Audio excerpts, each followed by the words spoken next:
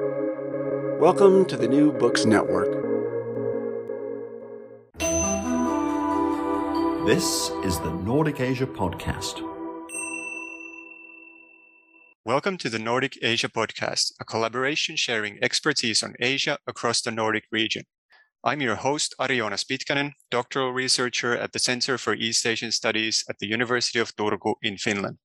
In this episode, we'll discuss Japanese reactions to Russia's war in Ukraine. In media and public discourse, we've already heard a lot about China's position in the Ukraine crisis, and I also discussed China's reactions to the situation with Dr. Matti Puranen in a previous episode of the Nordic Asia podcast. But the situation obviously has implications for East Asia also beyond China. And joining me today to broaden this perspective are two colleagues from the Center for East Asian Studies here at the University of Turku, Dr. Kamila Szczepanska and Dr. Silja Keva, both of whom are specialists in Japanese society and politics. We will look at how Japan has reacted to Russia's invasion of Ukraine and how the situation might affect its relations with Russia and the West, as well as the wider East Asian security environment just in general. So, Kamila and Silja, welcome to the podcast. Hi, thank you for having me. Hi, good morning.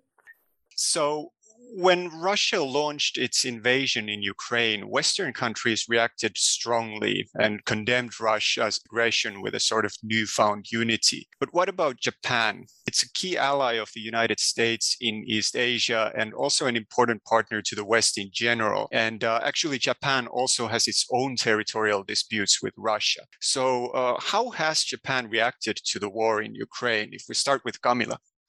Yeah, thank you, AJ. After the Russian armed aggression on Ukraine, Prime Minister Kishida Fumio promptly supported sanctions against Russia. And he also allocated emergency humanitarian assistance to address the unfolding crisis in Ukraine. And I guess that until today, Japan has pledged around $200 million in humanitarian assistance, and then additionally $600 million in loans in order to support Ukrainian economy. So I guess that it is fair to say that Japan has acted swiftly in condemning the Russian aggression on Ukraine and also was very quick to align its position with the US and the EU. Yeah, I think so too. And I think it was important for Japan to react quickly. And it was the first Asian country to do so and to join the international effort against Russia. And I think by doing so, Japan showed that it has an active role as a G7 country, a close ally of the US, and a strategic partner of the European Union. And if you look back to 2014 and the occupation of Crimea, compared to that, Japan reacted now much faster and much more strongly. Japan was also invited to the First Leaders Emergency Meeting in Brussels and is also invited at the highest level to the coming NATO summit, Kishida being the first Japanese prime minister ever to attend it. So Japan's been included in the international front from the beginning. And I see that these current steps are very much in line with Japan's foreign policy developments taken in the past decades. We know that for long, Japan was criticized and known for its kind of checkbook diplomacy. And it has taken several steps to boost its profile in security and defense issues, both domestically by establishing like the National Security Council and the National Security Strategy. This was back in 2013, and also by enabling collective self-defense. Another practical example is that Japan's defense budget will now, for the first time, rise over the post-war norm of 1% of the GDP. Japan's also been driving a foreign policy that highlights value-based partnership with countries that share the similar values like democracy and human rights. One more thing I'd like to add here is that Japan is going to assume a 2-year post of a non-permanent member of the UN Security Council starting from January 2023. And this, of course, is also a position that will keep Japan in the center of global affairs for the couple of next years. So it's an interesting position for Japan here in the center of, not in the center, but as a part of this international front. Yes, exactly. And I guess that those steps undertaken by Japan do represent the country's commitment to protecting the existing rules-based world order. But we also, I guess, need to remember that Japan's policies have carried stiff price tag because they undercut Japan's efforts to regain control over the disputed northern territories and to perhaps finally conclude a long-delayed peace treaty with Russia. We know that some time ago, Japan was added to the Russia's list of unfriendly countries, and also Russia imposed entry ban on Japanese prime minister and other officials. Yeah, now that cooperation with Russia is frozen and dialogue over the territorial dispute in the Northern Territories is paused, I see that there is little need for Japan to compromise for Russia. And this has been visible, by the way. Japan has quickly started to use a more assertive approach with stronger words and arguments for why the Northern Territories belong to Japan. Okay, very interesting position regarding Japan in this issue. You mentioned there Japan's territorial dispute with Russia regarding the Northern Territories and how the worsening relations with Russia have also led to sort of more assertive statements regarding these territories in Japan. And to those of our listeners who are unfamiliar with this dispute, the Northern Territories is the name that Japan uses for the 4 southernmost islands of the Kuril Islands that are located between the Japanese island of Hokkaido and Russia's Kamchatka Peninsula. And the islands are currently controlled by Russia, but these 4 southernmost islands, as I understand it, are claimed by Japan. And this has been a sort of long-standing issue, obviously, between Japan and Russia. So could you talk a bit more about this dispute? And for example, how did Japan approach the issue of the Northern Territories before the Ukraine crisis? Well, yeah, before the Ukraine crisis, Japan was practicing an approach towards Russia where it was trying to develop cooperation on different sectors with the idea of maintaining security and balance in East Asia. And the idea was that by engaging Russia on a variety of fields, Japan tried to balance against the emergence of a tighter Russia-China bloc. Of course, Japan was also interested in the energy and transportation developments in the Arctic, where, of course, Russia is the key player. But now, after the beginning of the war, Russia was not among Japan's key trade partners, so placing sanctions on Russia was manageable for Japan. Only 4% of Japan's crude oil and 9% of liquid gas have come from Russia, and Japan's also currently phasing out of coal imports from Russia. But of course, while Japan is not dependent on Russian energy or trade, unpredictable Russia is a risk for Japan too. And the negative impact of the war on the global economy is a situation that's highly important for Japan as well. And just to add on this collaborative relationship that Celia just mentioned, I think that this is important to also maybe underline that even when former Prime Minister Abe was presenting all of those new proposals and schemes for strengthening economic cooperation and linkages to the contested territories and Russia, at that time, Russian government was constructing military facilities on the islands and also expanding its military potential in the area. So we can say that the prospects of settling the disputes were being used to extract concessions from Japan.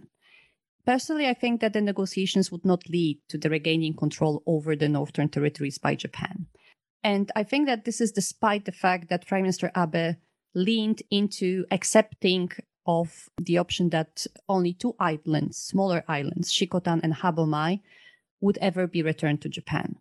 Under Putin's leadership, I simply do not see Russia relinquishing control over any territories that it already has, especially when we think about it from a perspective that it would be relinquishing territories for the benefit of the most important ally of the US in East Asia, which of course is Japan.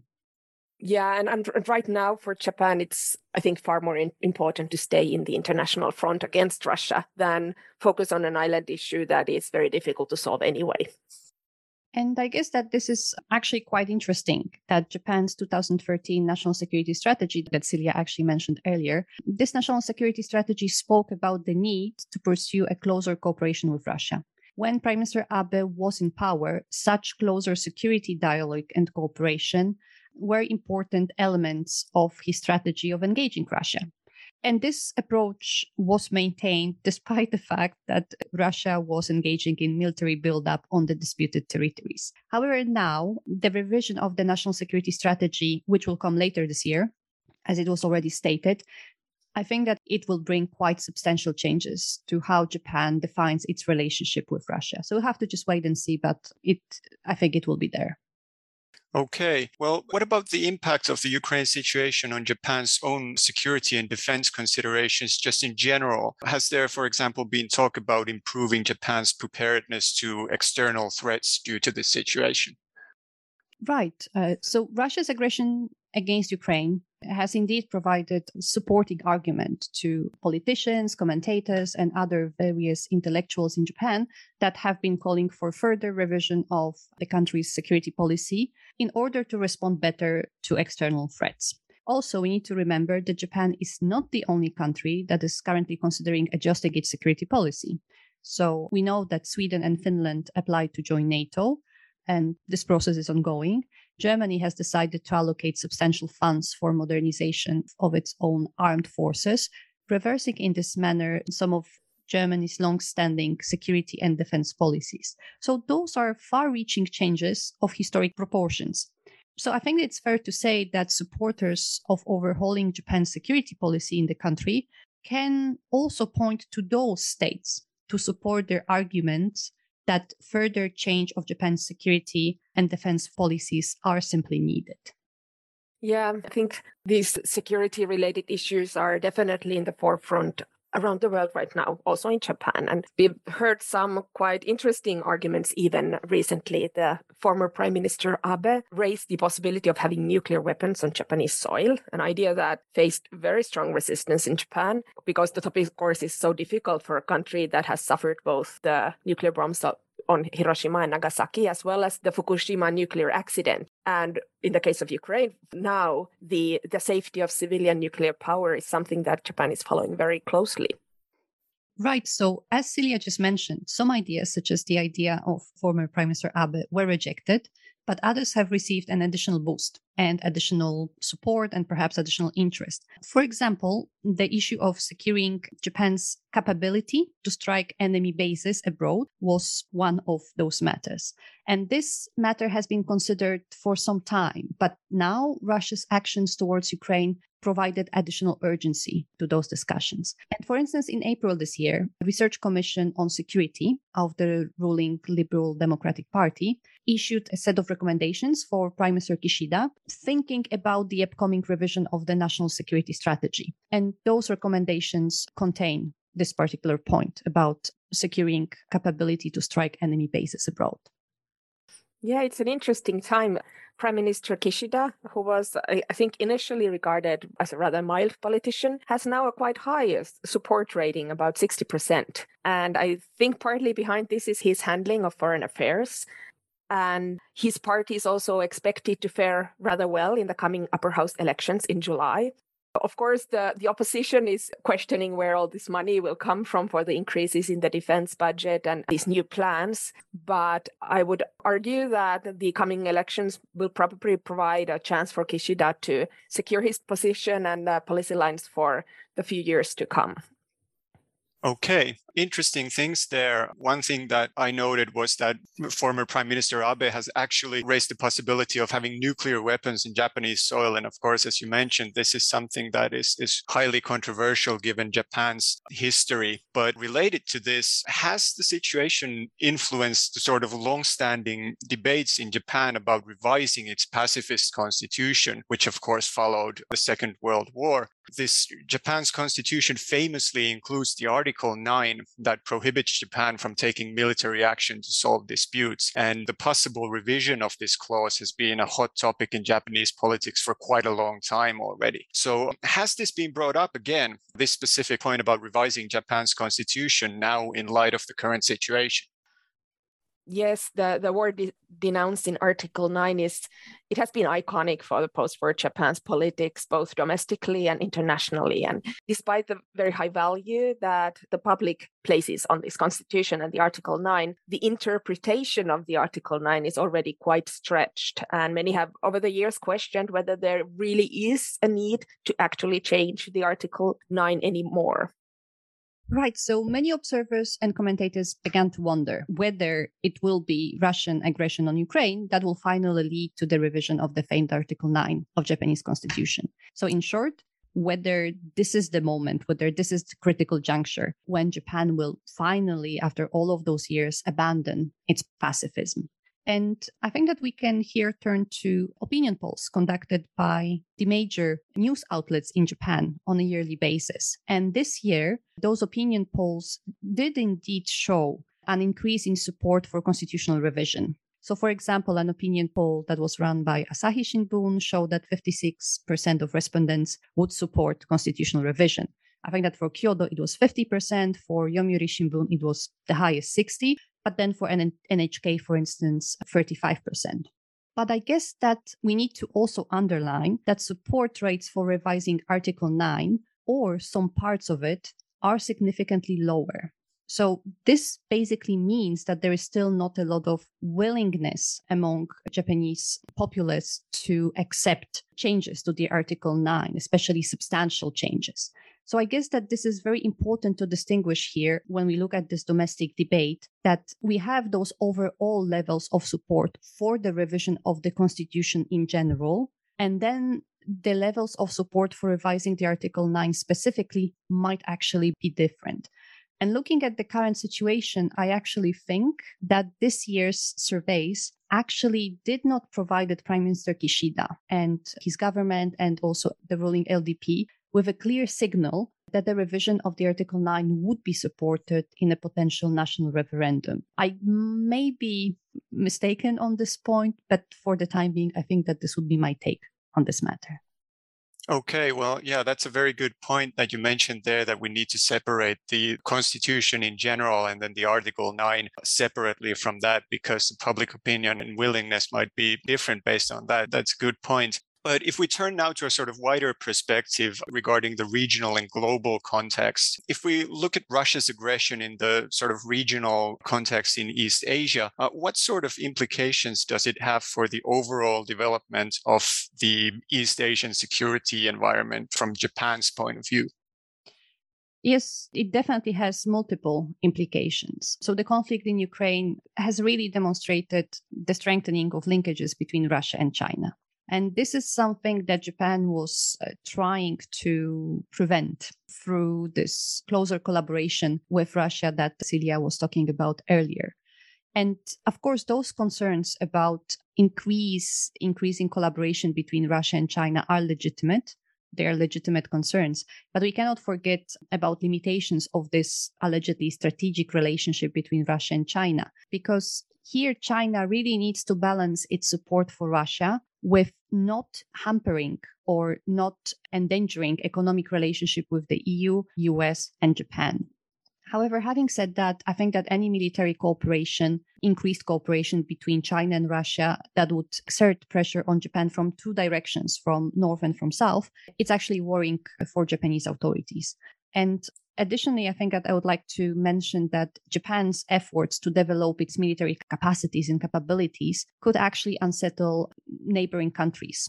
And by that, I mean China, but of course also South Korea, which will naturally lead to further increase in tensions in the region, unfortunately. Yeah, this current crisis is something that is very important for Japan from the perspective that what's now taking place in Ukraine could also happen in East Asia. And this is something Prime Minister Kishida has been repeatedly saying in international fora. And because we know that there are regional disputes and tensions over Taiwan, over South China Sea, and over East China Sea, and then the Northern Territories. And while at the core of all these tensions are territorial disputes, they have tremendous importance for Japan's economic and energy security, which makes them very important and difficult questions for Japan. Both East and South China Sea are scenes for major sea transportation lanes through which energy and trade transportation to Japan takes place. And that's why the regional stability and safety of these seaways is dispensable for Japan, which is a country that's highly dependent on imported energy that is really just transported through these areas. And due to the concern that China's presence and action in the area has caused for Japan, Japan has for several years already been assisting Southeast Asian countries to maintain the safety of the seaways from their part in the area. So the whole regional setting is a kind of balancing act for Japan. And now in this new international environment, Japan, I think, wants and needs to show a bit more assertive line towards its neighbors, which are nuclear armed countries, China, Russia, and North Korea, that if they resort to unilateral action in the area, it is very dangerous for the status quo of the area. So Japan has been doing this verbally by calling regional and international attention to this area and also by warning neighbors not to shake the status quo.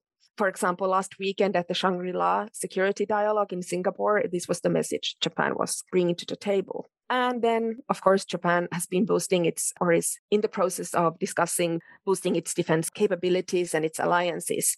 In terms of Southeast Asia, Japan wants and needs to provide an alternative or a counterweight to China. But while doing so, it also needs to avoid a situation where it would force ASEAN countries to choose between China and Japan. So it's a balancing act. With South Korea, the relations have been very strained since 2018, 2019. But now with the new President Yoon in South Korea and a US push, there are some signs of possible thawing of relations. For example, trilateral military exercises between Japan and South Korea and US are back on track. However, at this point, it's still a bit early to say whether there is or how strong the political will on both sides is to resume the earlier relations. But this is also one element that the war on Ukraine has caused for this area.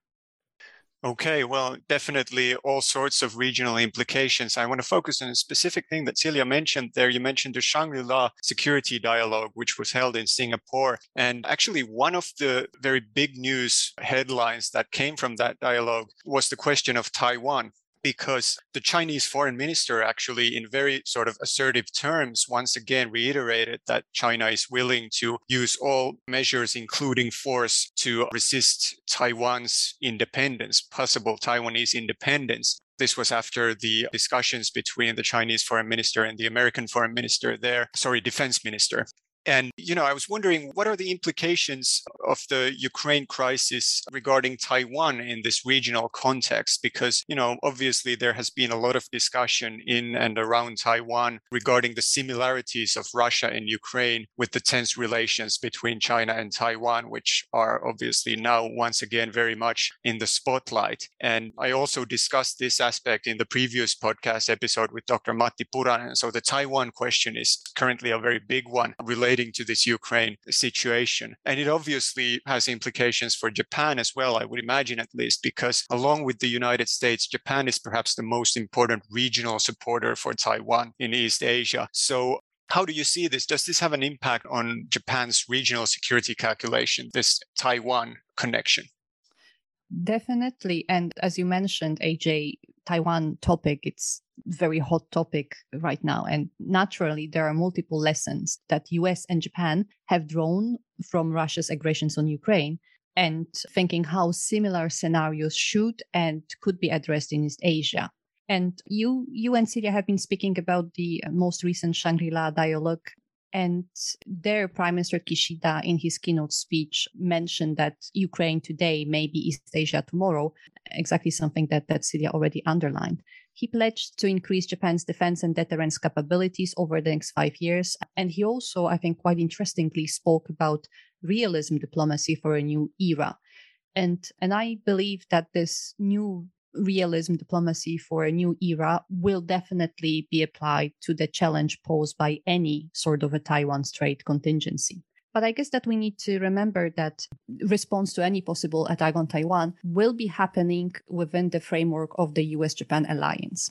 So in the event of a conflict, Japan would, of course, play an important role in terms of providing support for US operations.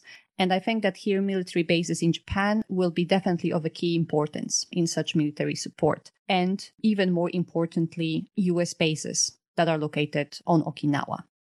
You did mention, AJ, that the similarities between the scenarios. There are, of course, certain similarities, but I guess that we also cannot forget about the differences. That those two cases, Ukraine case and Taiwan Strait case, are actually different in many respects.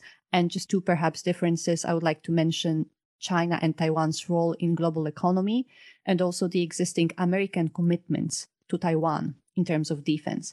And I guess that in the end, those differences will shape the US response to any potential conflict, any potential Taiwan Strait contingency, and by extension, they will also shape Japan's response as such. So I guess that this is what I'd like to add to this topic here. Okay. Yeah. Very interesting question. And the Taiwan question, as I mentioned, it's always in the spotlight, and the threat of war in some capacity has always been there. But, Western countries have recently also started to put more focus on the strategic importance of the Indo-Pacific region in general. And Japan, for example, is also a member of the Quad Security Dialogue Group, along with Australia, India, and the United States. So from Japan's perspective, how is the current situation reflected in the Indo-Pacific region? Yeah, the Indo-Pacific area is a highly interesting one. It's viewed as a multipolar area, being too big for one power to really dominate alone. So I think we'll see that the importance of this area will increase with increasing levels of competition and connection building, like we see with Quad. And for Japan, the policy of free and open Indo-Pacific and the Quad, I think, will continue to be the key policy lines. Yeah, I definitely agree with Celia, but of course, we should add here that within Quad, India's unwillingness to condemn Russia and to join sanctions has been a major headache for the remaining partners.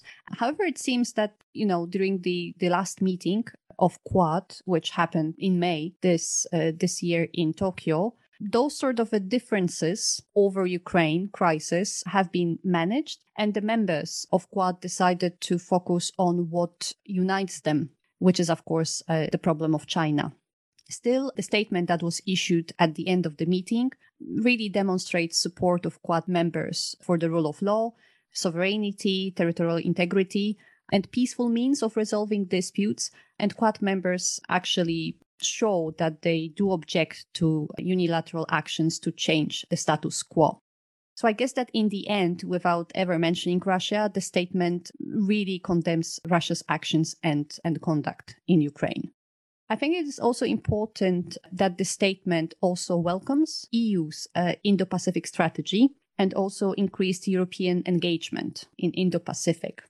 But I guess that there is still a lot of uncertainty on how far EU will be actually able to follow through with all those plans that it might have concerning Indo-Pacific, precisely because of the challenges that we see now on the European theater. Okay. Well, you just mentioned there the EU and its role regarding the Indo-Pacific, but what about Japan's relations with Europe just in general? As we mentioned earlier, Russia's attack in Ukraine resulted in this sort of newfound unity within the EU and also within the West in general. So has it also strengthened Japan's relations with the EU or NATO, for example? Yeah, this is interesting because Japan's relations with Europe have long suffered from a kind of lack of real initiative and political ambition, despite the high potential that this partnership would have and the high-level rhetorics. But I agree with what Camilla says, that there's still a lot of uncertainty, and it remains to be seen what will materialize concretely out of this new situation. As for Ukraine, Japan's provided financial aid to Ukraine, as already mentioned, and it may well be that Japan will also participate in the rebuilding of the country in some form. One interesting development is a new defense agreement between Japan and UK that was signed earlier. It was in May, yes. This is the first defense agreement between Japan and a European country of this kind. But I think we can say that the war has been bringing Japan closer to Europe in general in security issues, at least through NATO. Of course, Japan's been already for years having dialogue and information sharing and practical training cooperation with NATO in issues such as maritime security or cyber defense, all topics that are very important for Japan in general. And because Japan is a US ally, a G7 country, and a strategic partner of the EU, this is a natural development and also a reflection of Japan's motivation to strengthen cooperation with like-minded countries. Also, the NATO has reinforced relations with the 4 Asia-Pacific partners, Australia, New Zealand, Japan, and South Korea, already before the war. But the war in Ukraine is, of course, boosting this more global approach. And one result is that Prime Minister Kishida has been invited to the June NATO summit, as already stated. So this, I think, again highlights that the current crisis cannot be discussed without thinking about East Asia as well, although the situation is different for East Asia, but there are definitely important topics to be considered. As for a domestic debate, The NATO country's 2% defense budget has recently been used as a new yardstick for Japan to argue for the higher defense budgets. Yeah, I definitely agree with Silja's assessment here. And the only thing I could add is that, well, perhaps it is still too early to speak about, if you want to be poetic, about EU's pivot towards Japan and away from China. But as Silja said, we have definitely seen strengthening of EU-Japan relations in the recent months following the Russian invasion on Ukraine. And I guess that it will be interesting to observe what will come out of that cooperation and this increasing linkages in the near and far future. All right. Well, a lot of really interesting points here regarding Japan's own security considerations and the regional context and also the global context with Japan's relations with Europe. Really, we live in uncertain times and an ongoing situation where everybody really in the international arena has to rethink their approach and their position to this evolving situation. Thank you, Camilla and Silja, for this discussion on Japan's reactions to Russia's aggression in Ukraine. I believe this will really help our listeners as they continue to follow the ongoing changes in global security from an East Asian perspective in particular. So thank you very much to both of you for joining the podcast. Thank you. Thank it was you. A pleasure. And to our listeners, thank you for joining the Nordic Asia podcast, showcasing Nordic collaboration and studying Asia. You have been listening to the Nordic Asia podcast.